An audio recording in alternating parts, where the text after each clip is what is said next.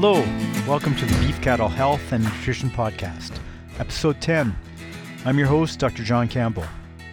This week, I'm pleased to have Jenifer Heyden as a guest. She's a livestock extension specialist with the Ministry of Agriculture here in Saskatchewan, and she helps many producers with their day-to-day nutritional problems. She's got a wealth of practical experience, and today Jenifer's going to help us work through how to interpret a feed analysis report. Let's get started.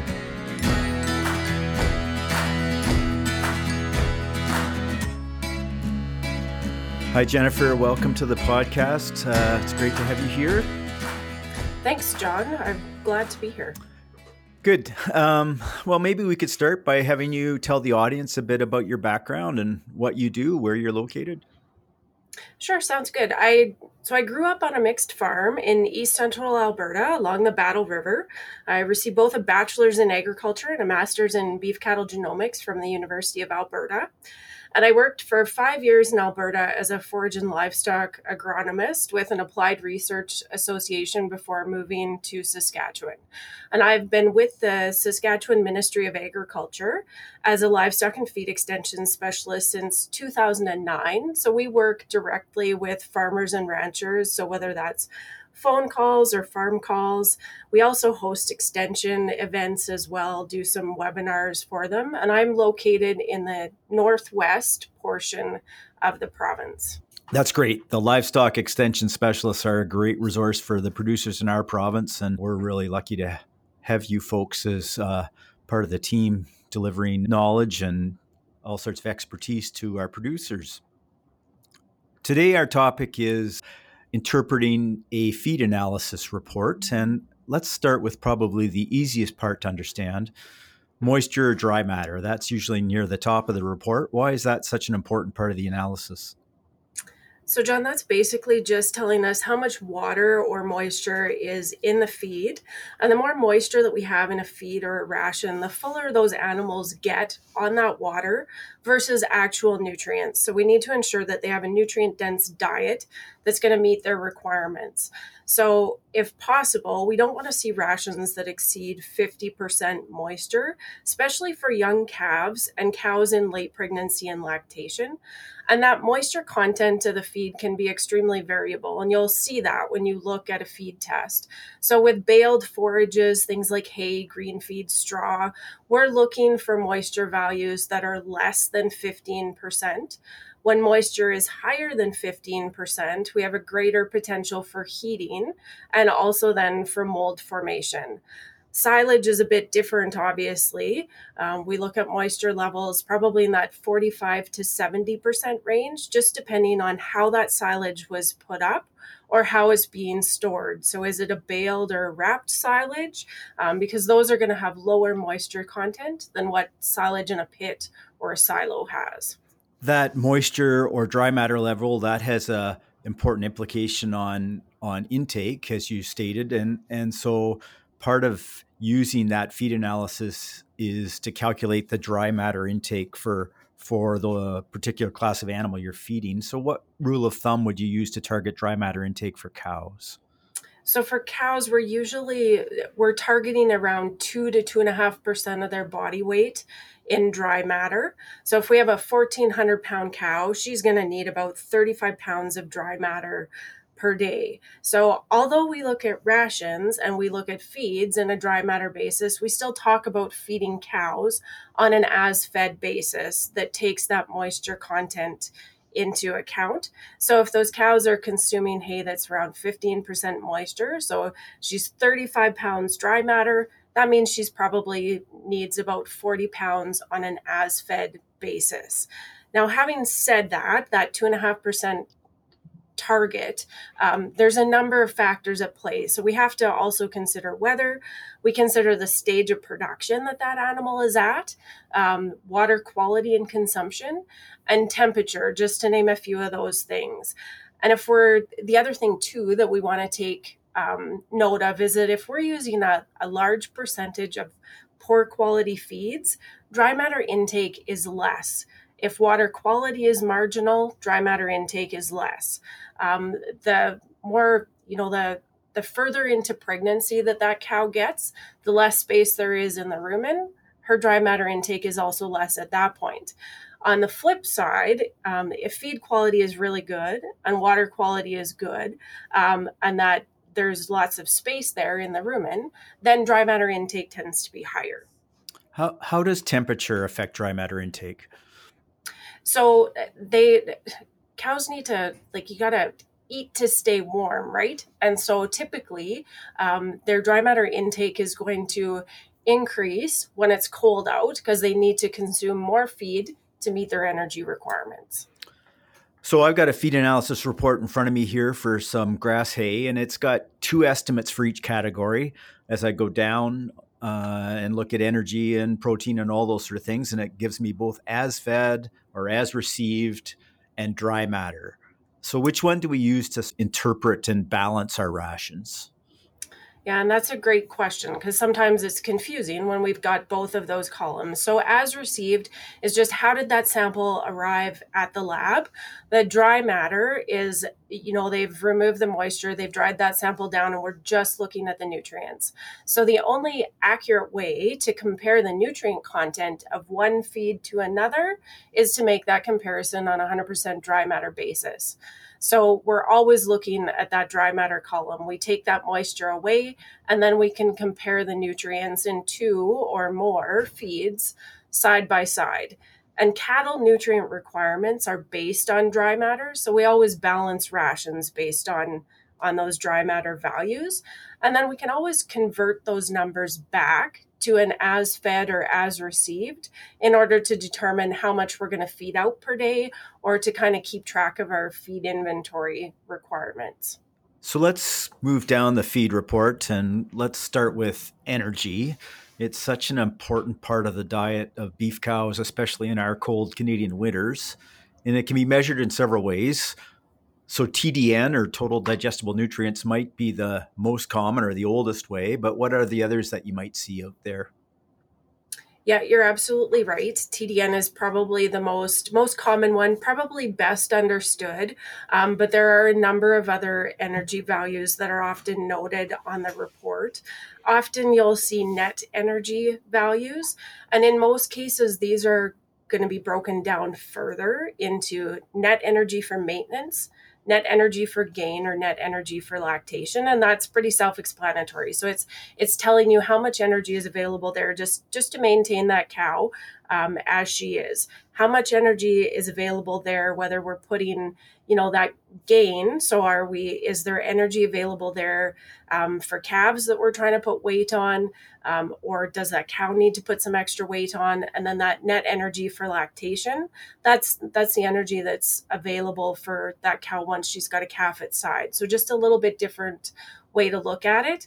And rations can be formulated using any of those energy values, just depending on what your feeding management is like and the specialist or the nutritionist that you're working with. So different people like to use different parameters to balance those rations. And as long as you're using one and kind of sticking with it, then that's how most people kind of get through that. So TDN's measured in a percentage estimate of the dry matter, whereas metabolizable energy or net energy, other energy systems are in a different unit. What's the difference between those?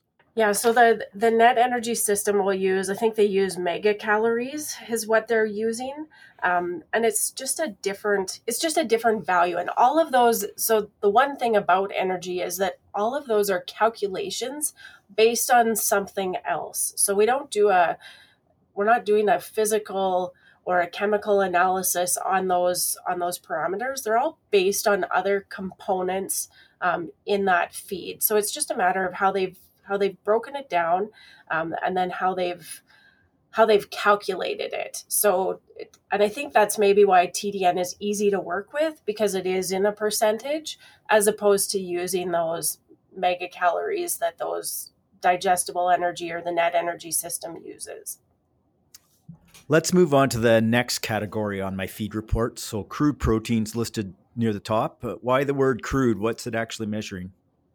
So this is the total amount of protein in the feed. So just like the name suggests, it's crude. It doesn't tell us anything about the protein it doesn't take into account any of the protein that's unavailable or anything like that. It's simply telling us what total value of protein is present. So that both true protein and non-protein nitrogen, but nothing about the structure of that protein. So non-protein nitrogen could be sources like urea or something like that aren't Right. true proteins in a way, but the cattle can still utilize it. Yep, they can still utilize them. We have to be careful the amount that we're using. So it's important when we look at that crude protein number to kind of know where those values are coming from, for sure. So depending on the analysis, there might be some other protein components, just like the energy side of things listed in the feed analysis. What might a producer see listed there? Yeah, there can be a variety of different things there. So you might see degradable intake protein, sometimes also called rumen degradable protein. And just like it sounds, this is the protein that's broken down in the rumen. It's used by the rumen microbes for their own growth. They synthesize bacterial crude protein, and it also helps in the digestion of fiber. And then we might also have undegradable intake protein, or sometimes called bypass protein. So this is protein that bypasses the rumen and is directly digested in the small intestine. So often your small amino acids they'll bypass the rumen, they'll go to the small intestine and be absorbed there. We might also have, there's a couple of other parameters. So ADFCP and NDFCP. So these numbers are reflective of the crude protein that's bound to fiber, and these are unavailable to the animal. So, which brings us to probably another parameter that you might see listed under those protein values, and that's either available or adjusted crude protein. So I talked a little bit earlier about moisture content and the fact that if we have too much moisture, we can have heating in those bales. And through that heating process, nitrogen ends up getting bound to fiber, and then it's unavailable to the animal. So it looks like we have protein there, but we don't. The animal's not going to be able to use it. So feeds that are overheated are often discolored. They often have a distinct sweet smell, and they're very palatable, it's great for, in some ways. But in other ways, we have to also realize that even though that feed is palatable, that protein isn't necessarily available, and that quality has been compromised. So that adjusted crude protein, or that available crude protein, takes that heating into account. And then that number is reflective of that. So if there's no heating, then your available or your adjusted crude protein is going to be very similar to your crude protein value. But if that sample has heated, you'll see a difference in those two numbers. And then when you go to input that information into a ration or into a ration balancing software, you want to use that adjusted or available crude protein level, because that's what's actually available to the cow. So crude protein or adjusted crude protein, as just discussed, and energy like TDN, they're pretty important values. They're probably two of the most important limiting factors we have in our feed. So do you have some rules of thumb for cow requirements for those two components of the ration? Yeah, we sure do. So at mid-pregnancy, if we're talking crude protein, we're going to target about 7 to 8% crude protein for those cows at mid-pregnancy. And we're going to target 53 to 55% for TDN. As we move into late pregnancy, 9 to 10% for crude protein, and we're looking at probably 58 to 60% for TDN. Once that cow actually has a calf at side, her requirements increase quite substantially. So around 11 to 12% for crude protein and 63 to 65% for TDN. And it's important too to realize that those rules of thumb they're pretty basic to maintaining that pregnancy or maintaining lactation. They don't take severe weather into account. They also don't take into account if that cow is in a poor body condition and she needs to put on some weight. That's not really factored in there. Right. But they do help at least look at a forage and say, hey, is this going to be adequate for that For class of sure. cow? Yeah, for sure. And that's probably one of the first things that you're going to look at when you look at that feed test is where's that crude protein? Where's that TDN? Is this a feed that I'm going to, is best suited for mid pregnancy? Or is this really good feed that I'm going to save once that cow's got a calf inside? So on my report, there's two measurements that we always see associated with fiber. We see acid detergent fiber, or ADF, and neutral detergent fiber, NDF. Can you explain what those mean? So both of those, so both ADF and NDF, they refer to sort of the structural components of the plant. So that those parts that give plants their rigidity, keep them upright. So we're thinking stems, right? So as plants mature, that fiber increases, we have more stem, it's tougher, those leaves begin to drop off, and those fibers are hard to digest. So ADF refers to that acid detergent fiber, and it's related to digestible energy. So as ADF increases, digestible energy decreases. So feeds that are low in ADF are more desirable because those feeds are also going to have higher energy levels. So we're going to be able to use them, later pregnancy and into lactation. The NDF refers to neutral detergent fiber. So this is the fiber that physically limits intake. So as NDF increases, our dry matter intake is going to decrease. And NDF is probably one of the most valuable analyses that's going to be completed, but it's often not offered on a standard feed test. So when I talk to producers about testing feed, it's it's one of those things that I always urge them to make sure that they're looking for, that they've selected a test that includes NDF because it tells us so much about the feed. It tells us about what harvest was like, where was that plant in terms of maturity when it was harvested, and it paints a really important picture for that feed test. Right. In the last couple of winters, we've had some poor crops and poor forages. We've had to feed a lot of forages pretty high in NDF. There's a risk of impactions along with that. Do you have a rule of thumb for sort of maximum NDF value in terms of percentage of body weight or something like that? Yeah, so when we look, percentage of body weight, we limit NDF to about 1.2% of body weight. So often that's, a 1,400 pound cow, you're probably around, sort of that 17 pounds, somewhere in there. So when we look at a feed test, if the dry matter value of NDF is 60% or greater, we know that intake is going to be negatively affected, and we might not be able to physically feed as much of that forage as the cow needs to meet her protein and energy requirements. So, what would straw normally be in NDF approximately? I'm sure there's lots of variation, but Yeah, lots of variation, but usually around 70%, sometimes even higher. So that kind of gives you a perspective when I said that, at 60%, we know that intake is going to be affected. So straw at 70%, definitely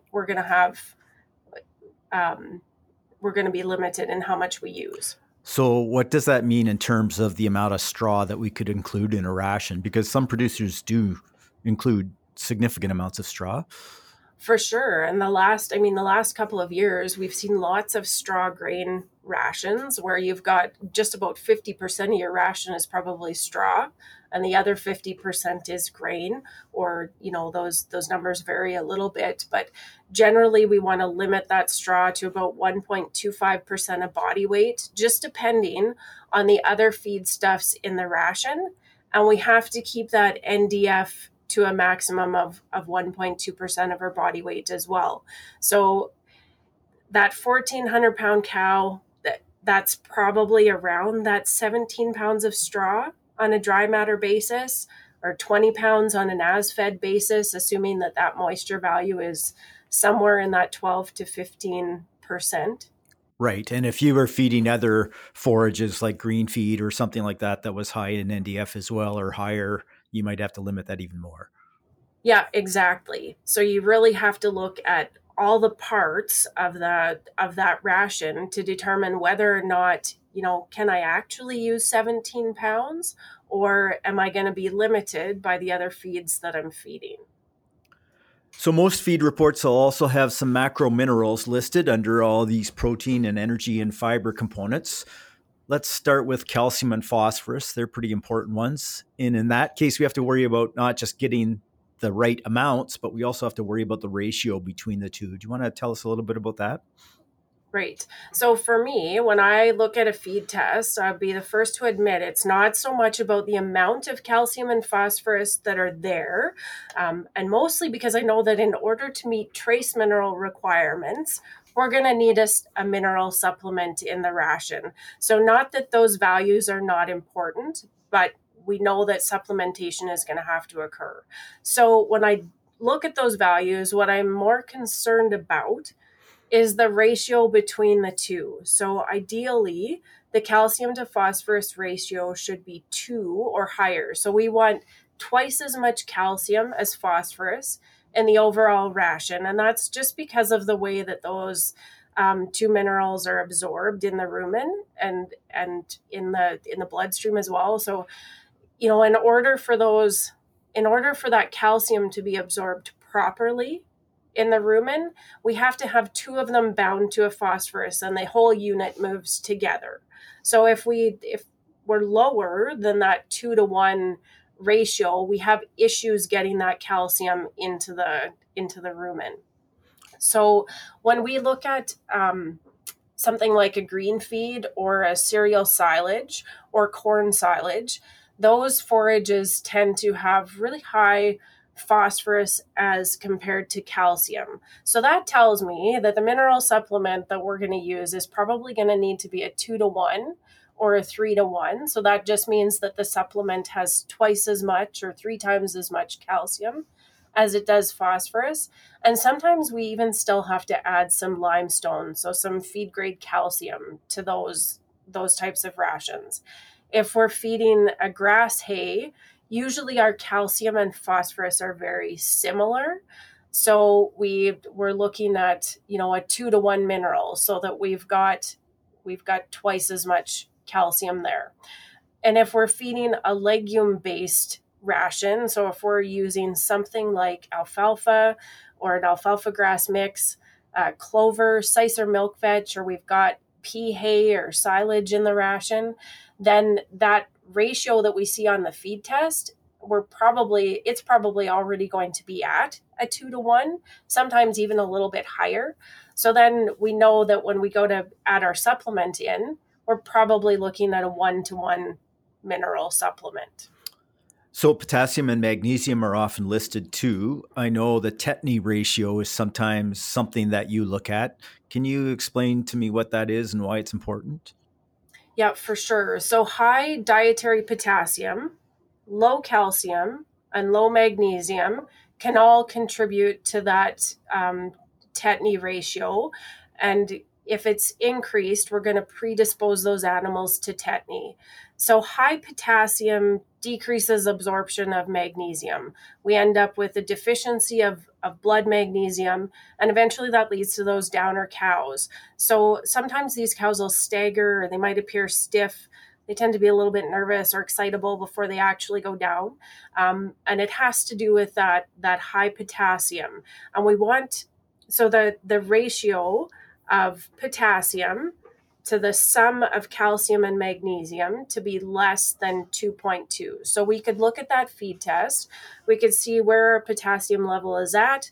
We look at the combination of our calcium and magnesium, and we just want to make sure that ratio then is less than 2.2.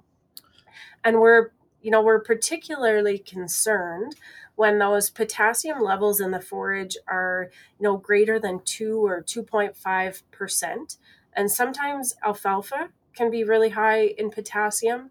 We also see a lot of the polycrop mixtures that are high in potassium. Green feed cannot have high potassium, but also tends to have low levels of calcium and magnesium. So it's kind of special that way. And in order to kind of prevent that or just be aware, then like we talked about earlier, we want to make sure that calcium to phosphorus ratio is at least 2 to 1. And often when we're using, these types of feeds where high potassium is an issue, there's also a need to add, something like magnesium oxide to the ration. Right. That's sort of the way to mitigate that. I would just add that tetany issue, or it's sometimes more like a milk fever type issue. We see it in cows in late pregnancy, usually different than dairy cows where we often see it after birth. In this case, it's often late pregnancy before they give birth. And it's usually high producing, high lactation type cows as well too, that we see it in. Yeah, and I think too often you'll have, it's sort of that, the ones that are 5 or 6 years old are maybe a little bit more predisposed. They don't mobilize calcium and magnesium from the bone as well as younger animals do. So that's kind of the age group to watch. Right. Good point. Are there any other things we should consider when evaluating our feed analysis report that we haven't covered? So there's maybe a few things. So one of them would be sodium. And the biggest thing to note with sodium is that if that sodium, on a dry matter basis is 0.1% or higher in that forage, what happens is you get decreased consumption of free choice salt. So if you've got salt out, cows are not as likely to consume that salt. And that where we see that is typically, with those green feed type crops or silage crops, those cereals, they do tend to be higher in sodium. So that's one thing that we might note on a feed test that we haven't talked about yet. One of the other things that I want to bring up is that's not often included on a feed test unless you specifically ask for it, is sulfur, which is important if you're feeding canola forage or a canola byproduct. DDGs tend to be high in sulfur. A lot of the polycrop mixtures, if they contain turnips or radishes or the other brassica species, will also have high levels of sulfur. Or if you have poor quality water with high sulfate levels, then it's important to have an idea of where that sulfur level is sitting, on that feed as well. And we want to make sure that we're sort of, 0.4% or less, I think is our target for sulfur. So we just want to be aware of some of those things. And the other thing too with a feed analysis is that it's a great tool. It can bring awareness to potential issues. It provides a starting point for building rations. It helps us in terms of our feed inventories and knowing where we want to use those feeds in the production cycle. But we still have to monitor cow performance. A feed test is great, but the cows are going to tell you a story as well. Right. So that would be things like body condition scoring and just monitoring intakes of things like mineral and feed, et cetera. Yep, for sure. I heard a good comment on another podcast that I listened to from Kansas State and Cattle Chat, I think it's called.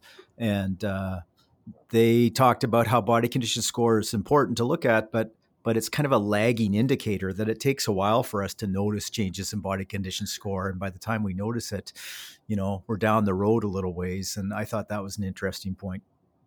Yeah, for sure. And the other, the thing that I've heard about body condition too, is that sometimes when you're looking at animals every day, we don't notice those changes as much. So if you've got a neighbor or your significant other, if they are not outside with you as much as you are with those cows, having that other person, that other set of eyes that maybe stops in once a week or once every couple of weeks, that can look at those animals, they will see those changes before you will see them.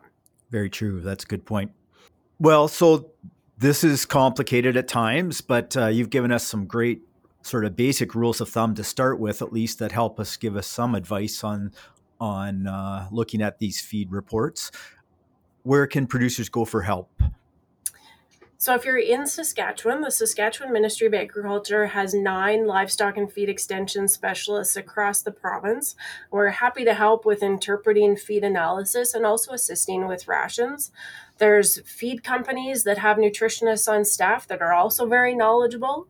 And then there's also private companies like Beef Smart and private consultants as well that, there's people out there that are more than willing to kind of help and give advice.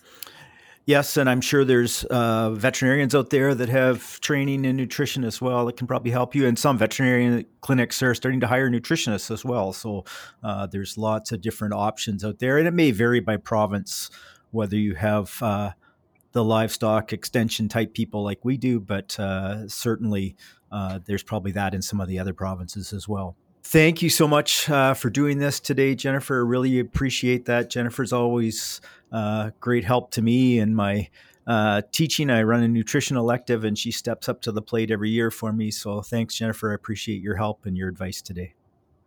Thanks, John. I had a good time. It was fun.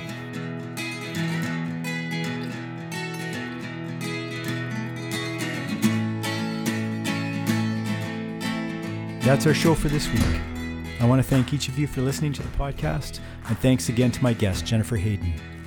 Thank you as well to our sponsors, the Alberta Beef Producers and the Beef Cattle Research Council. Please consider subscribing wherever you get your podcasts. If you have questions or comments or would like to suggest topics that you'd like to see covered in future episodes, please email us at bchnpodcast@gmail.com. Take care till next time.